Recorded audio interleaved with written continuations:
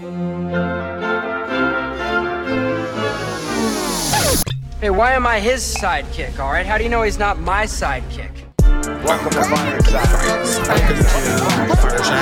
to Fireside. Welcome to Fireside. First off, welcome to Fireside. When we talking comic books the entire time. Ain't going nowhere, so dry your eyes. Already lasted longer than Firefly. Stay tuned, Mitch's got the grooviest news. From books to TV, the movie reviews. Plus the next toy, baby, here we you choose. Even a superhero fight club where we usually lose. So pop in those earbuds, turn up those speakers. Feel Mama's power, Earth 2 with features. And either listen bi-weekly or you can binge us. We got it all, baby. Are there ninjas? So relax and lie back as we start another issue of Fireside Chats.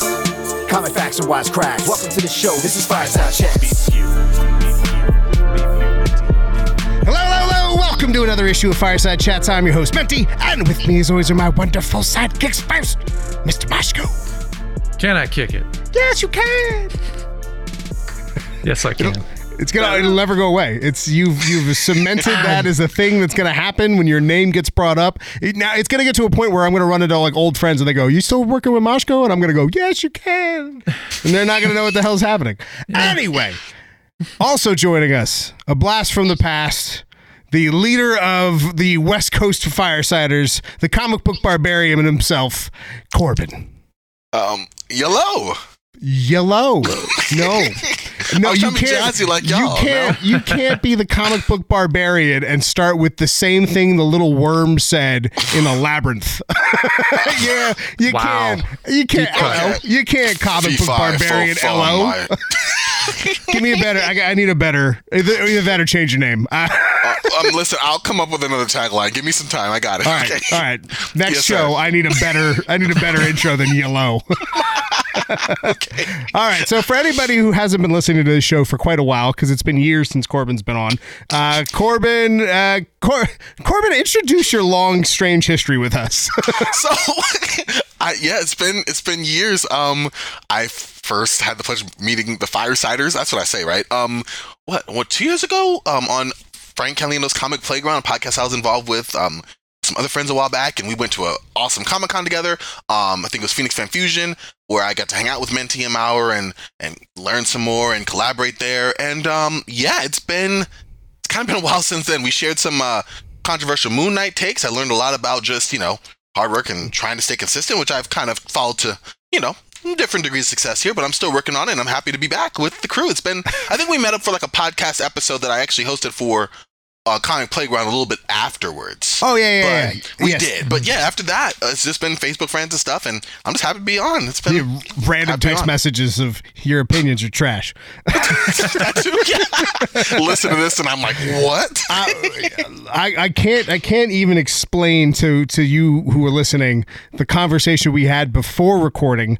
Because, look, I thought glorious. Corbin and I were very similar on our opinions. And I could not have been further from the truth after he opened his mouth. The amount of things that he said hurt my eardrums to a point where I may have avoided the warranty in my headphones from liquid damage of blood coming out of my ears from how bad these opinions are. X-Men 3 is the best X-Men movie? It's the definitive X-Men Batman movie. Forever is the best Batman movie? That's the best Batman movie. Listen. Get the hell out. So, all right, I know we're talking Venom and Carnage today, but yes. I promise you, in the next few weeks, we are going to do a Corbin-centric show, just unraveling the mind of Corbin and how it is that you could think those movies are the definitive X-Men and Batman movies. What do you... Oh, Spider-Man 3. I thought it out. Spider-Man 3 was trash. Spider-Man 2 is the best. Oh, thank God. I'm with you on that. Go with Electro. God. Just kidding. Who's best Venom? Who's the best Venom? Well, it has to be this one.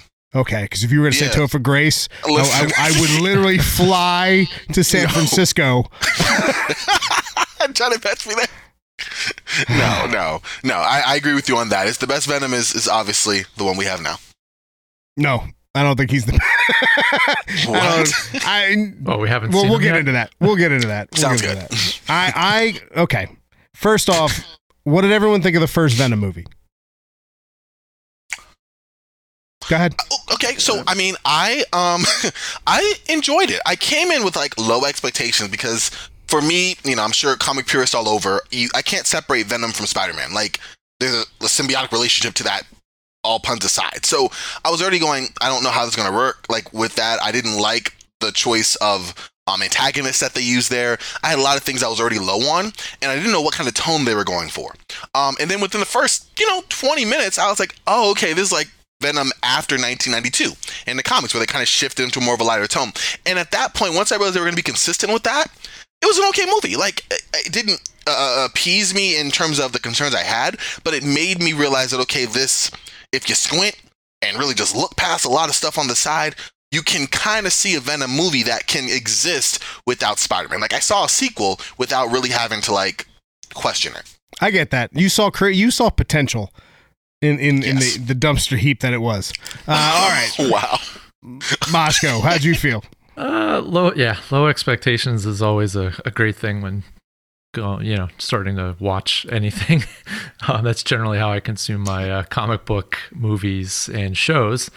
As you heard about, what's it called? Justice. I forgot the damn name of the show. Jupiter. Jupiter's Legacy. Yeah. Super low expectations. Kind of enjoyable. You need those.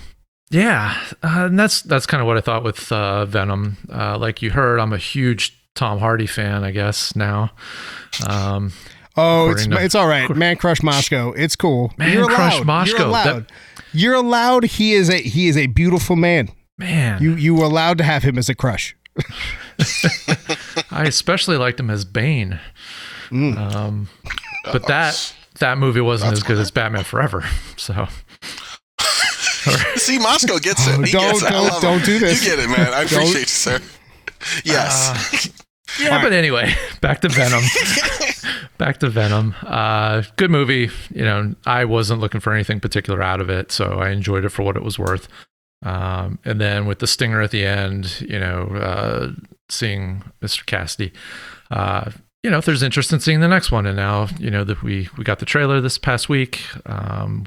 As you heard on Wednesday, some of us didn't like it. Some of us did like it or thought it was okay. That's kind of where I sit. Basically anything that comes out that's associated with, any type of comic property, I'm more than willing to check it out. And I'm more than willing to go in with basically an empty opinion on it until I actually see it. So that's where that whole, low expectation thing comes from. And the less I know about it, the better. My history and knowledge of Carnage is not, it's not 100% by any means. So it allows me to actually enjoy it more. The people like, Menti, you know this stuff backwards and forwards. It's going to be tough for you to look past some of the things, and we talked about it on Wednesday, and that's kind of where we're at now. So, why don't you rehash your opinion? Well, Corbin made a good point that I didn't think about, which shapes a lot of it, and I don't see it as a positive, but it does shape a lot of the opinion that I have. No, but it's good. You made something make a lot more sense. Okay. Not having it associated with Spider-Man means that they can't do Spider-Man related tropes. So they can't do, like, he can't swing. Right, so he doesn't have like the quote unquote webs, the fake webs that Venom produces ever since being associated with Spider-Man. So he just ran up the building. You know what I mean? He wasn't swinging around the city. He was using them more like limbs opposed to means of transportation, that kind of stuff. So he wasn't he was a lot less Spider-Man influenced, which does not make it better. As you just said, he's so integral, or Spider-Man's so integral to his story that taking Spider-Man away does not make it better. It doesn't. You just have to do it because you don't have a choice. You don't have the rights to him, you do have the rights to him, but you, at this point, had moved everything over to the MCU and you wanted to make your own thing. I get it, but again, it doesn't make it better. And when you say tone, that movie didn't know what it wanted to be. It was a half-hearted horror movie that would make the Midnight Mystery Crew, what the hell were their names, from Nickelodeon horror show. What was the Nickelodeon horror show? Goosebumps? Are You Afraid of the Dark? The Midnight Society. The Midnight Society would tell the story of Venom. That's because, again, it couldn't be a horror movie. It was written as a dark, hard R horror movie where he was biting people's heads off. It was bloody and it was gory. And then they were like, well, we might get Spider-Man to merge with this. So let's knock all that off. Yeah, that hurts that movie a lot. A whole lot. Like you sold that as a horror movie, and we didn't get that. We got a.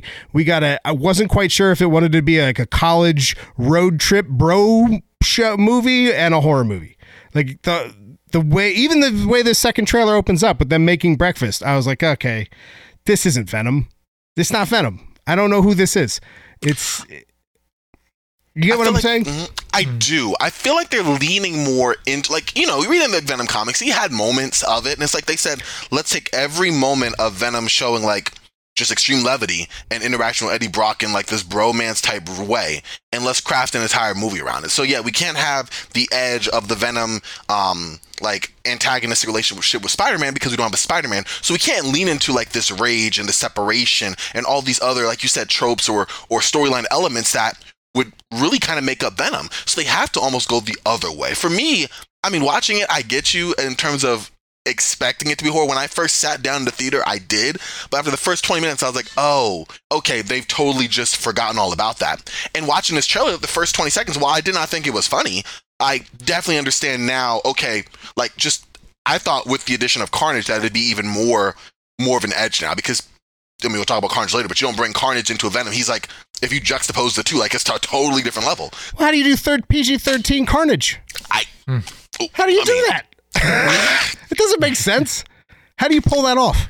I don't know. Or I guess we're about to find out. But my point is, it kept the tone of Spider-Man, the jovial, jokey tone, and gave it to a show or a movie that needed to be dark. It needed to be dark and gritty. Like, if there is a character that should be darker, it's the Venom. It's the Venom movie in your standalone universe. It's Warner Brothers syndrome, where they don't know what tone should be, so they make Superman dark and gritty, and they make the Suicide Squad bubblegum popcorn. You know what I mean? Like, it's not that they got the tone backwards. Switching the juxtaposition of comedy and horror doesn't work in PG-13. It worked for it. It pulled it off beautifully. This didn't do that. And then again, I cannot get over the Venom symbiote saying he was a loser on this planet. I can't. It bothers me to my core. I cannot get around the idea that there's a social hierarchy where he was picked on as a Venom symbiote. By the way, somehow named Venom on the Clintar planet, because they have names like Venom and Riot on Clintar while they're caging Null. They're like, you know what? Venom's a cool name. Not quite sure what that means here on Clintar. Whatever. The things I find out. I can't. Okay, so here's the thing. Just to reiterate, I have a deep-seated love for Venom and Carnage. It is the first book I ever remember buying was the first appearance of Carnage. Like, this was my introduction to comics. So Woody Harrelson's Carnage at the end of that Venom first movie was just pitiful to me because it did not feel like Cletus Cassidy. It did not. It felt like someone cosplaying as Cletus Cassidy. It did not feel like Cletus was there. The stupid wig and the forced dialogue just because he had to say the word Carnage, which made no sense.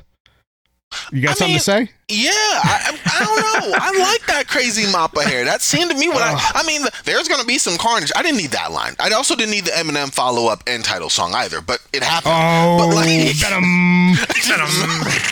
He's still wearing denim. Got that denim. Just in denim. That denim. So that part killed me. But like, as far as like the over-the-top look, mind you, you said your first experience was getting like your Venom book or your Carnage book. My first like trade was a classic Carnage book that I gave back because I thought that was too over the top and like I just didn't like the graphicness of it. I was like, I'm good, like hard pass. But like I do remember Cletus Cassidy having like this crazy mop of hair, you know, the crazy kind of Joker inspired face and the crazy hair. And so when I saw that, did I think it was going to work for a long-term movie? No, I knew for a fact they were going to definitely change it, but I thought that it was like the one comic accurate-esque thing that they did in terms of making it look ridiculous because I mean except it looked like little Annie's wig. It didn't look like it was him. But it with his head in general, it looked like Woody Harrelson put on little Annie's wig and was like, okay, I'm Carnage now. Fair. It was the carrot top of Carnages. It could have been more. But instead, it was just a prop. It was just a tool to say we got a sequel coming. That's it. That's all it was. It was a prop. So, Sure. And again, I love me some Carnage. And dude, let's go off of, just take a second to break down Carnage a little bit, because you said something that's very important to the world of Carnage, which is he is legitimately Marvel's Joker. Like, undeniably, he was created in the spirit of Joker. He is supposed to be Joker in the Marvel universe. Mm-hmm. Like, that is the reason they create him. Dave Michelini and Eric Larson, Mark Bagley. There you go.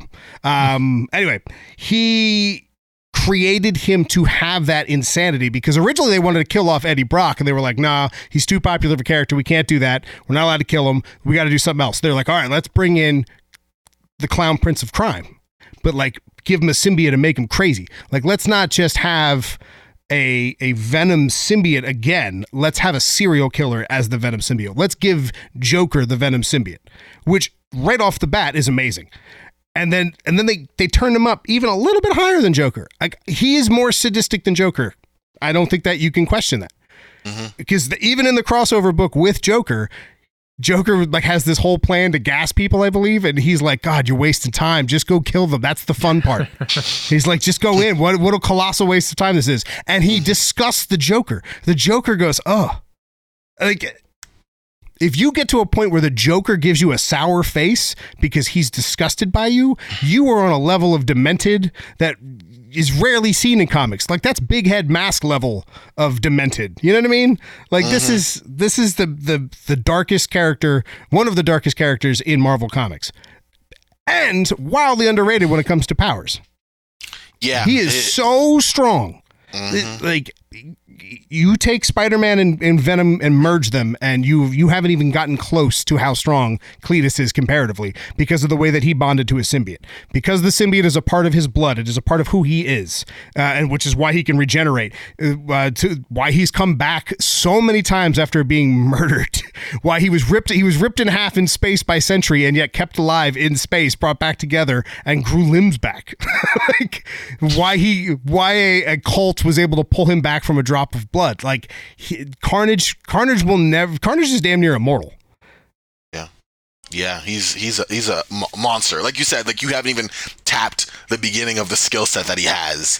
And I like how they established that early. I mean, like you said, it took Venom and Spider-Man to put him down once, and this was a repeated occurrence. And you already went into everything else. I'm not going to go down that line, but like, you bring him in, you have to up the ante. There has to be an element of, like, this is a totally different level than what we've seen before. And I will give you credit to that. You don't start with Venom being a loser to now Venom facing off against Carnage in the cinematic universe. That just doesn't work. But you don't call him a loser. That's what you just don't say. A sludge. Yeah. A sludge shouldn't have ego to a point where he feels like a loser. You're going to tell me he has egos?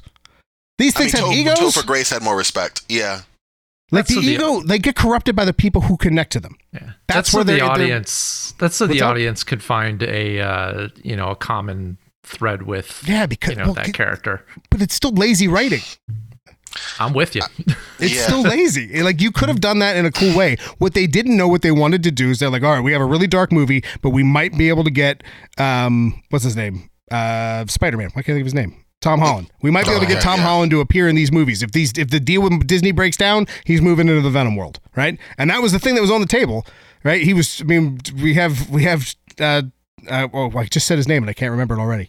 What, Tom Spider-Man, Tom Holland. So Tom Holland was crying. He is forgettable.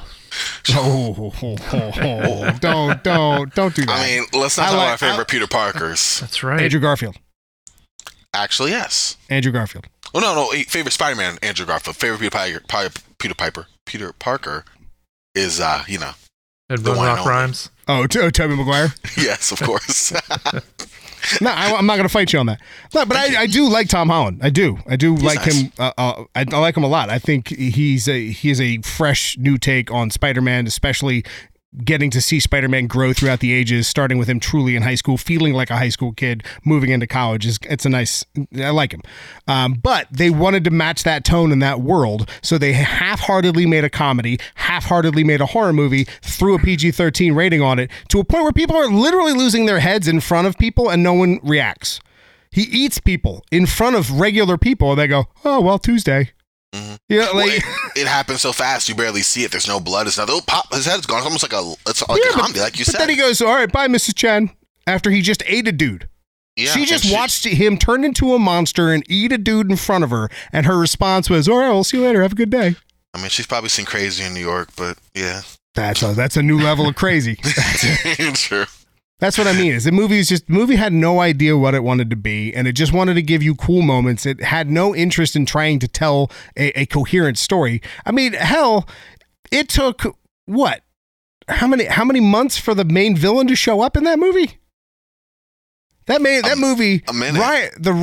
Riot takes over an old lady, and then stays that old lady. Yeah, it makes her way across country, across the world. Mm-hmm.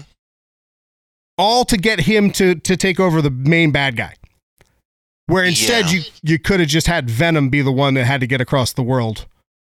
You could have just had Eddie on a story and had a much more intriguing and interesting story of him learning the Venom symbiote, trying to get back to where he lives that's being overran and taken over by symbiotes, like Planet of the Symbiotes was supposed to be. My God, they should hire us because we could do this better. Just get us as consultants. I'm just saying, just as consultants. I mean, I'd whisper in their ear Lethal Protector, but it wanted to be. It was supposed to be Planet of the Symbiotes and Lethal Protector. That's what it was supposed to be. And it was half-heartedly either of them. Yeah. Okay. Well, taking that same comic like model aspect of like carrying it forward, is this new trailer? Are you getting Maximum Carnage vibes from it? Joe, okay. Did you hear about Carnage's new power? No. Let's talk about Carnage's powers for a second. So, because Carnage has been merged quite literally with the symbiote, Carnage has a unique, so he has Spider-Man related powers, but it was like take Venom and put him on steroids and you get Carnage. So Carnage is stronger and faster. He can stick to surfaces like Spider-Man. He can still do the swinging. He doesn't really do it much, but he can still do the swinging. But his bigger thing is that he can turn, because he has complete control of the symbiote. It's not just a thing that's on top of him. He is in complete control. He can change the density of the symbiote. So it can be harder or softer when he needs it to be. So meaning that he can make weapons and knives out of his fingers, and his tendrils become blades, and he can shoot projectiles from his fingers, and you saw a little bit of that, but his new power allows him to turn into a mist, and this is just for the movie, where he can turn into a ethereal like mist and float away. I hate this. I hate it because it doesn't make sense to as we talked about this on the last show, so I'm only going to rehash it a little bit here, but what we essentially said was that the way this, I mean, again, tell me if I'm wrong in the comments or here in the show, mist is water vapors that were heated up to a point where they're slowly fading, or like they're dissipating from each other, right? They're not connected. They're water vapors that are floating away. The way that Venom works is that when he throws projectiles of himself away, like an old scab, they harden and flake away and become dust within like less than a minute of it being detached from his body. If he turned into a mist, wouldn't he just crumble? He's like, what part of him is real? What part of him isn't? Now, I know he can make little Carnages. He's done that in the past. There's been the miniature Carnage series. There was the Carnage USA series where he was able to control a lot of people by making tiny little. So I guess you could explain it in that sense, that they're like little mini versions of Carnage that are vapors. I don't know. It just seems like a stupid way to I don't know, make it more unique. I don't know. I don't even know why you would add this. I don't know what it serves. Like, what purpose does adding that serve? I mean, I think we're gonna get like one cool scene with it. I get you. I mean, I'm just gonna comment on this. It's been a long time since school science, so I couldn't tell you, what's going on with the whole mist and, will it wither away, whatever. But the complaint being, like, I get where you're coming from, and like, I mean, in my mind, I'm whatever about it. I mean, Carnage already had in my mind every like power set imaginable at this point. Like you said, you brought up some of the ways he was brought back and everything. Like, it's not out of the realm of possibility because the answer is it's Carnage. But by that same token, I do get where you're coming. I do get where you're coming from in the sense of like, what purpose does it serve aside from being a cool scene in the trailer? I don't think it's gonna be tapped back into, or I don't think they're gonna even try to explain it. It's just, it's Carnage. Yeah, I think that's where they're going with it. And I think that's the problem, is people are sacrificing common sense and logic and story for cool. Oh, that looks cool. Let's do that, even though it makes no sense or help the story along at all. You literally, the plot. If you have a power to turn into a mist, how can he be hit? Why doesn't he just go ethereal anytime he's swung at? It's like Barry Allen getting punched. No, he would phase through the fist. That's the downside about when you have that kind of intangibility ability, like the ability to be intangible. That would be something you would use all the time. If you could turn into a mist, how could you ever be hit? I don't know what you're thinking when you read comics, sir, because I'm in the world of, oh my God, that's so dope. And you're like, but mathematically speaking, how is it possible at this density? Because I'm trying to escape that when I read these comics. Behind this. Comics offer continuity and consistency, and like that's a major selling point of comic books. It's a continual story that I've been reading since I was a child. And then they've set a standard and reset and reboot for years. Absolutely. But what they don't do is make these kind of dramatic shifts without explanation. Fair. Everything gets explained. So this changes his power to a point. This turns him into Vision. It does. You know what I mean? Sony's Vision. But my point is that if it's just for a cool effect, you're not thinking through how that changes the whole movie. Like everything he wants to do, if he could turn into a vapor, that means he can go through the air ducts and get into any room he wants to go into. I mean, he can literally do and be anywhere. And with the ability to, because he's Carnage, because as a symbiote, and because it's connected to his blood and his eyes, when he's Carnage, he sees everything around him. That's how he has his like spider sense. It's not really a spider sense, but the way he's able to like detect things, because he can, everywhere it is, he sees it. So if you could turn him into a mist, throw that on top. That dude knows, can't be touched, and knows everything that's happening. Dude, true. I wonder, and this is an outside theory, and I'm not, from what I know of this character, this isn't in her skills or power set, but like, could it be, and this is one scene that we're obviously dissecting in the trailer, could it be something like a collaboration between Shriek and Carnage that happens? Possibly. I mean, she's more sound, obviously, but it's not in the trailer. I mean, not the trailer. It's something that Andy Serkis said this in an interview. Said that this is the new power that he gave Carnage, because he wanted to differentiate between the way that Carnage and Venom fought. So Venom is supposed to be like this linebacker, as he keeps saying, like this hulking creature, where Carnage is supposed to be a lot more fluid, like an octopus. And one of the ways that he's going to do that is giving him the ability to turn into a mist, so that way he can kind of float around. It just glad I missed that. Jeez. It's just it's like something's already cool. You're overwriting it to a point where it's no longer cool. It bothers me. If that makes sense, like it's the same reason I don't like the Assassin's Creed games. You have a very cool concept already, and then you make it wildly convoluted and then inadvertently take away all of the adversity in your movie or in your game, because none of it's actually happening. So I have no sense of feeling towards anything that's going on, because you've now, in your own story, your own rules mean that none of this matters. You overwrote your story. And to me, this sounds like you wrote yourself into a corner. You found it like, oh, wouldn't it be cool if you turned into a mist and floated away? Oh, write that in there. That's what it seems like. True. I mean, isn't it... Okay, last lame comparison. Sorry. Okay. Remember the trailer for Amazing Spider-Man 2?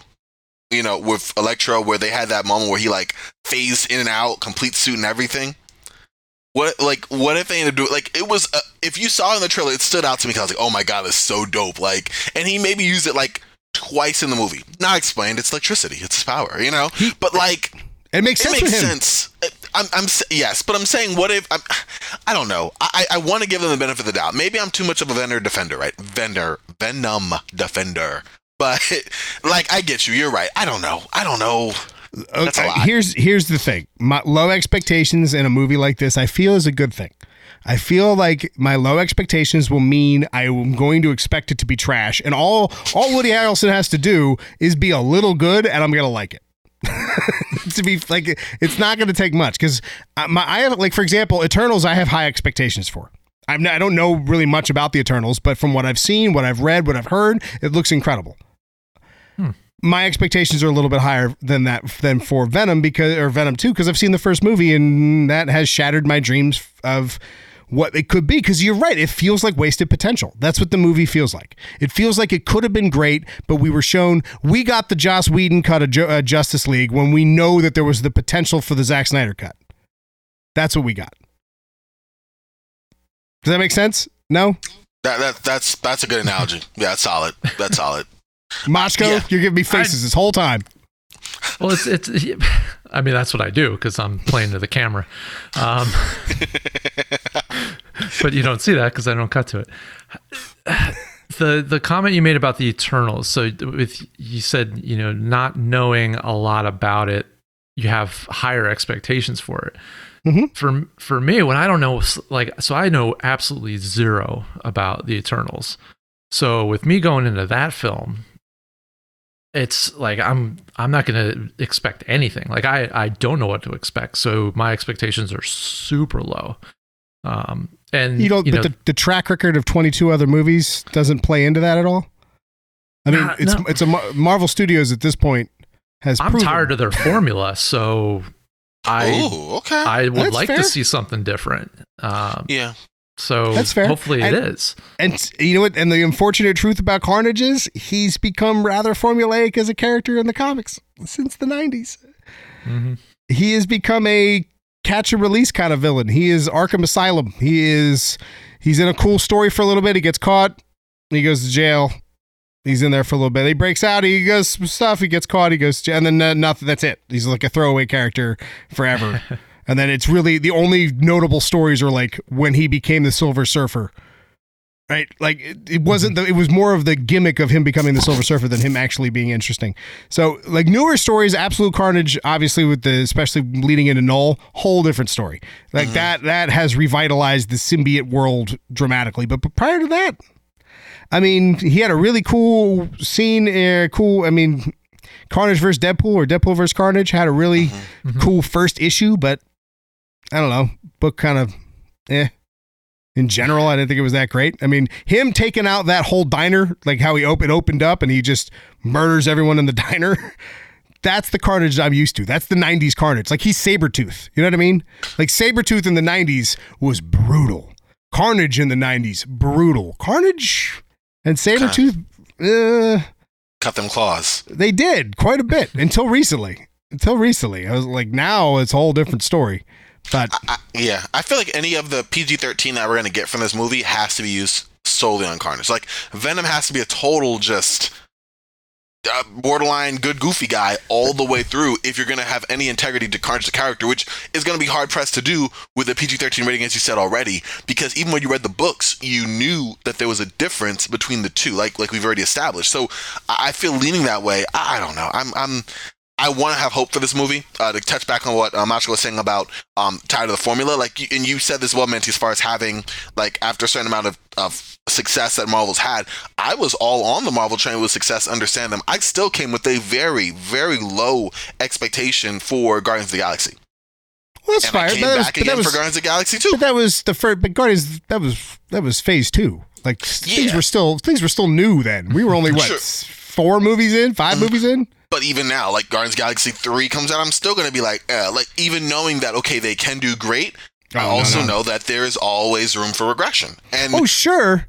But when you're weighing out, the average here, on average, these movies are pretty good. I mean, and again, I was a big fan of the DCU, you know. Well, most of the DCU. Universe. But the problem with the DCU is not the DCU. The problem with the DCU is Warner Brothers editing team. That's the issue with the DC movies. You're right. It has nothing to do with the people involved in those movies. All right, just to give you an idea, I'm going to roll this back for a second, just so when I say that you can't do Cletus Cassidy justice in a PG-13 movie, let's just talk about his brief childhood that we see. We don't get a lot of it, but we see a little bit of his origin. When he was 5, he murdered his dog because he thought his mom liked his dog more than he loved him. At 6, he pushed his grandma down the stairs because he could. And when asked if it was traumatic, he said it made him have to wait for dinner for a couple extra hours.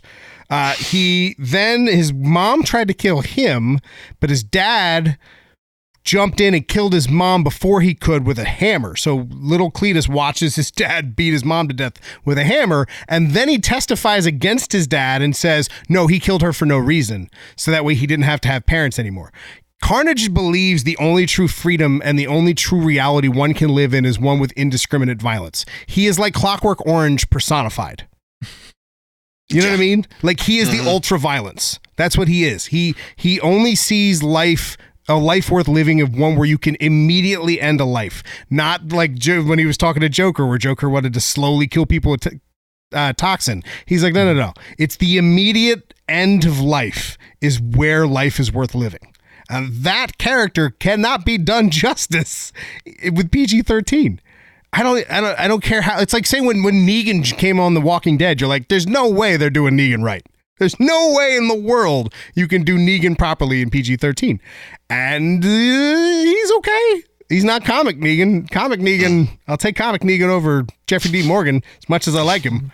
Well, that's the thing. So how much are they going to leave out of his actual origin? Are they going to, specify all of these things that he did as a child? They're probably not going to mention, in any type of great detail that those things happen, because that's not subject matter you can talk about in a PG-13 movie. But that ruins the character. I mean, that indiscriminately murdering people is such an important aspect of who his character is. I mean, that dude just throws babies out of windows for fun. One of his first stories, he had kidnapped J. Jonah Jameson, was taking him across town, stopped with a bunch of teens and shoved one through a marble wall while saying, just got to keep in practice. Like that was one of his first scenes. It was like, what? I'm pretty sure was it Maximum Carnage or right before Maximum Carnage? He came through the roof of the roof of a building, and he saw a woman holding a baby, and for the fun of it, he just grabs the baby and tosses it out the window. I think it was Maximum. Yeah. Just because, no reason. Why just not? Might as well kill you. But that can't be done correctly with PG-13, and that is also an aspect of why he's such a unique villain in the especially the Spider-Man pantheon of villains. Like most Spider-Man villains have they're methodical. They have reasons, and a lot of them become more complex over time. Carnage does not. I mean, they tried to retcon him with the Null thing, that he died in the womb, that he suffocated in the womb, but Null kept him alive. Like, I don't need that. This is what I'm talking about, where you override your story. You're overwriting this. It doesn't need, he's cool on his own. It doesn't need this. Yeah. You're forgetting that the homicidal serial killer aspect of Cletus Cassidy is what makes him one of the worst villains in Marvel. And it got to a point where he was so dark that they couldn't do anything with him. I guarantee you the reason why Sentry rips him in half is because they had no clue on how to truly do a Venom book, because he just was too dark. It took Donny Cates to really bring him back and make him something interesting. That dude stayed dead in space for a while. When Sentry just flies him into space and Breakout and rips him into two, and then he just stayed there dead, split in half for a while. And then later on, you find out the Venom symbiote kept him alive. This is how crazy the Venom symbiote, the Carnage symbiote. It put like a fungus around his lips that turned carbon dioxide into oxygen. So as he would breathe out, it would create oxygen for him in space. That's how crazy that. It's pretty wild. I mean, that's just comics trying to comic something back to life, but still, that's a pretty crazy power to have. Like, that's some wild stuff. Seriously. So I don't know. I don't know how you pull this off. You don't sound overly optimistic about this. That's my takeaway. With the first movie, it's hard to be. I want to be. I really want to be. And again, I argued for Batman v Superman. Not that it was a good movie, but that it was fun. And I'd rather live in a world where Batman v Superman exists and someone tried to make it than they never tried. So I would rather us get Venom, this Carnage movie, than to never get a Venom movie with Carnage in it. But that's the logic I'm with. But I'm still iffy about it. It's like when they redid the Michael Bay Ninja Turtles. I'm happy you did it, because it means the Turtles will survive for another reboot. That's all it means. It means that we'll get a new reboot because it kept them relevant. If this just keeps Venom relevant to a point where we get him a true Venom and Carnage, fine, so be it. I'll wait another 10 years. I'm with it. MCU get their hands on him. That'd be interesting. I don't even know how they do it. I don't think they can do it. I don't think it can be done. Put him in the Deadpool movie. That's how you do it. Right, you do Deadpool vs. Carnage and you make that a movie. It's a pretty shitty book, but it's not that good either, though. Straight from the source material. Yeah, exactly. No. It's not that good. It's not bad, but it's not good. Mm-hmm. It's all of those Deadpool versus books. They weren't bad, but they were just flavor of the week. It's like the Deadpool kills the XY team universe. I loved those. The Killustrated, Deadpool kills Deadpool kills the Marvel Universe, all of those. But that's because of the meta side of that. I loved the meta aspect of that. Like, the fact that he did it because, like, the fact that he killed Moby Dick because of the archetype, I love because it just goes into storytelling. Deadpool into that degree of storytelling just doesn't exist. Mm-hmm. True. Okay, fair enough. All right, I think I've complained enough. Don't let this sour your taste. Go see the movie. It's only available in theaters, so don't expect to find this on any streaming service. Only available in theaters. It looks okay, and I'm sure I'm in the minority here. I'm gonna bet most people love this because did it make like $900 million? Did it make damn near $1 billion? Yeah. So it's like 890 something. Numbers don't lie. People like the movie. I would not hit that number if people didn't like it. Yep. Got it on DVD. Oh, get out of here. Physical media. Gotta love it, man. It's the only thing we have here. No, I'm playing. All right, Corbin. So in a few weeks, we're going to thrash Corbin's opinions. Oh, no. Not excited about that. Controversial Corbin Corner. That's what we'll call it. C cubed. Oh, man. Could be a weekly segment of that. That would be hysterical. Just get it. All you have to do is send us a video with just an opinion like that, and then we'll just rip it apart on the next show. I mean, you guys are gonna hate my top 10 Batman books. Then I'm just gonna leave it at that. We're gonna stop. Well, okay. Well, that has to go a part of the controversial Corbin corner. Opinion. Yeah, CCC, controversial Corbin corner. Say that 10 controversial Corbin corner, comic book barbarian. No, see, the barbarian ruins it.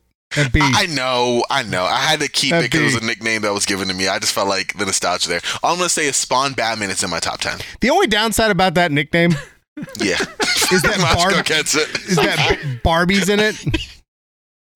Barbarian is in it. And it's horrible to try to type out when you're putting your email in. Barbarian, it's a mess. But anyways. Barbiarian. I might have to do it might need a facelift. We'll see what we got. Anyway. So wait, what was you said? Spawn Batman was your best book? It's in my top 10 of Batman books. It's not a bad book. Yeah, it's not a bad book. I love the fact. Well, and the fact that it affected the Spawn universe, like the fact that scar in his face lasted so long, where he stitched it back together with the shoelace. Like, very rarely do those kind of crossover books actually affect main continuity. I love that. Was cool. Oh, that was cool. And then that's not a bad book. Court of Owls, though, that's a bad book, but whatever. That's a bad book? It's overrated, for being real. So is Venom. The movie? Yes. We just said it made $800 million. Okay, but that it didn't deserve.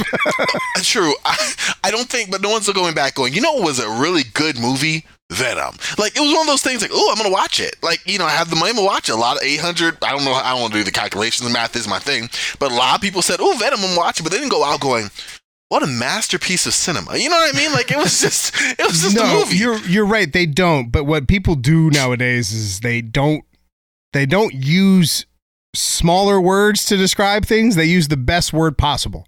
That's true. That was the greatest thing I've ever seen. No, it wasn't. No, it wasn't. That was incredible. No, it wasn't. No, it wasn't. I loved that. No, you didn't. It was okay. You're right. Or I hated that. No, you didn't. The truth, the gray area. You're right. That's fair. That's more than fair. I mean, hey, I'm glad it got as much money as it did because, like you said earlier, we wouldn't have a Carnage movie if it didn't reach that threshold necessary to greenlight that sequel. So, yeah, although we're going to be disappointed, I mean, I'm not going to lie, the closing scene just before we got the title card of the, at the end of Carnage just out there, I was like, okay, that's kind of cool if I didn't already see some of it with Riot before. Just slight differences. I mean, that's all we got at this point. Symbiote versus symbiote. Now, this being Carnage puts that name cachet, like that gravity on it, but did you ever watch what do they call pitch meetings on YouTube? They're very funny. They're very funny. But the pitch meeting for Venom, he goes, you're gonna have two a black and gray symbiote fighting at night. He's like, yeah, it's gonna be like two people wearing trash bags fighting by candlelight. Yeah, that was just unwatchable. I have to say, that's Transformers level of not understanding what the hell is happening on that screen. At least Venom's red, so you'll at least be able to tell whose tendrils who. Yeah, that's true. That's true. We'll have some. It was just a mess. You're right. It was a lot. That end scene where they thought was really cool, where they had the whole separation of the symbiotes and the two people just caught, and you could tell they were like I did not like that at all. You know what? You brought up another point that I think's interesting because it shows the value of bad movies. So Blade 3, terrible comic book movie, right? Okay. But if it wasn't for Blade 3, Ryan Reynolds would never have been introduced to Deadpool. We would have never seen him in Deadpool Origins or Wolverine Origins. That was if Wolverine Origins didn't, that's a crap movie too. If Wolverine Origins didn't happen, he would never have had the issue with Deadpool and never worked on the actual Deadpool. So we would have never have gotten the Deadpool movie, which would have never given us a true, really hard R movie, which would mean that there probably would be no Joker. There probably would be no Logan. It would probably affect the way we see the boys. It would probably affect. So the spiral of a bad movie like Blade 3 gave us all of the rated R property comic movies that we like. No, you don't. You disagree? So I agree to a point. I don't think it was bad. It wasn't great, but it wasn't bad. Blade 3. With you. But here's something you left out. So you talked all these great things about Ryan Reynolds. Well, what about Triple H? So he went on, won the WWE Championship, married Stephanie McMahon. Now he's in charge of basically everything in the company. And when the old man passes away, she's going to be in charge, and he's going to basically run the entire company himself. So in that... Well, that's great for him, but it didn't change the face of comic book movies. Also, there was no string of things that happened that affected the media we're watching. We just talked about there's news that they're making a Joker 2, like it's still in production. That would never have happened without Blade Trinity. I hate the whole concept of that Joker movie. Talk about the overrated part of it. The rated R was the top folks. It wasn't a comic book movie until it makes all this money. Oh my god, it's the number one comic book movie ever. I'm sorry. I do. When you said that, I cringed. Logan, yes. Joker, no. But you're right. You wouldn't have. It was just it was a mess. It was a masterpiece of a mess. I completely disagree. I completely disagree. Menti, but it's okay. Okay, yeah. Because again, the point is, trash comic book movies can lead to gold. If you didn't have X-Men 3, we wouldn't have had a remake with Dark Phoenix a little bit later, using some of X-Men 3 as inspiration. But that was trash too, though. I think those were both of those were trash. Okay, fair enough. Neither of those were good. So yes, we could have gone without those. Excellent comic book train, though. I see where you were going with it, and you're right. I don't know if I would have started with Blade 3 as the starting point, but like you said, it branched off in this perfect. Yeah, that's brilliant. So look at, I mean, if it is Civil War, the comic book is the only reason why we have an MCU. Without that comic, they would have went bankrupt. There would have been no Marvel Studios. That would have been the end of that. So my point is that some things that people hate, the value in it you might not see. It might be like cryptocurrency, where you're not going to get the value for it for quite a long time. But buy low. I love these threads, man. Oh my gosh. And then there was Jessica Biel. She married Justin Timberlake, but it did not change comic books. You're missing the point. It's a joke. It's a joke. I'm not accepting your premise, Moscow. Oh man. Blade 2, Norman Reedus. He would have never been the face of The Walking Dead, even though his character was never in. Daredevil Elektra wouldn't have been a right? That could absolutely be true. Well, I mean, you could argue that without Daredevil, there'd be no Batfleck. Without Batfleck, there would be no Snyderverse. So to restore the Snyderverse movie, you guys should be thanking Daredevil. 2003. Yep, I'm trying to find that same analogy for 2003 Halle Berry Catwoman, but we'll figure it out. Halle Berry Catwoman did not help anything at all. We got an awesome walking shot. Right, that was a great shot. When we first see her in costume. We got a basketball scene, one of the best basketball scenes in movies. No, I'm just kidding. I'll take Kazam over that. You remember the Kazam basketball where he starts rapping and food falls from the sky? Oh my gosh. I'll take that scene. Oh man. Fine. I think we got to end. All right. Menti, do that thing. All right. Sounds good. You can find the show Welcome to Fireside everywhere online. That's at Welcome to Fireside, your social media choice. Unless it's Twitter, which is Fireside Crew. We truly appreciate all of the support we've been given. So please continue to comment, like, rate, subscribe. As I've said many, many, many times, it goes a long way, and it is what will grow the show. So we appreciate those who are willing to support. Once again, I'm Menti. I'm Moshko. Make sure you check out Blade 3. Don't check out Blade 3. Corbin, go ahead. I'm Corbin. That's all I had. But you know what? I'll say X-Men The Last Stand, not what you think it was. Okay, so again, Corbin, write these all. Actually, you know what? Everybody, if you listen in the comments, go ahead and give me an unpopular comic book opinion, and we'll rip that apart with Corbin's corner as well. So Corbin will get his list. We'll make a list of those who have actually listened to this issue. And what do you think, Corbin? 2 weeks? Okay, yes, sir. Give us 2 weeks. Yeah. Okay. All right. You get the list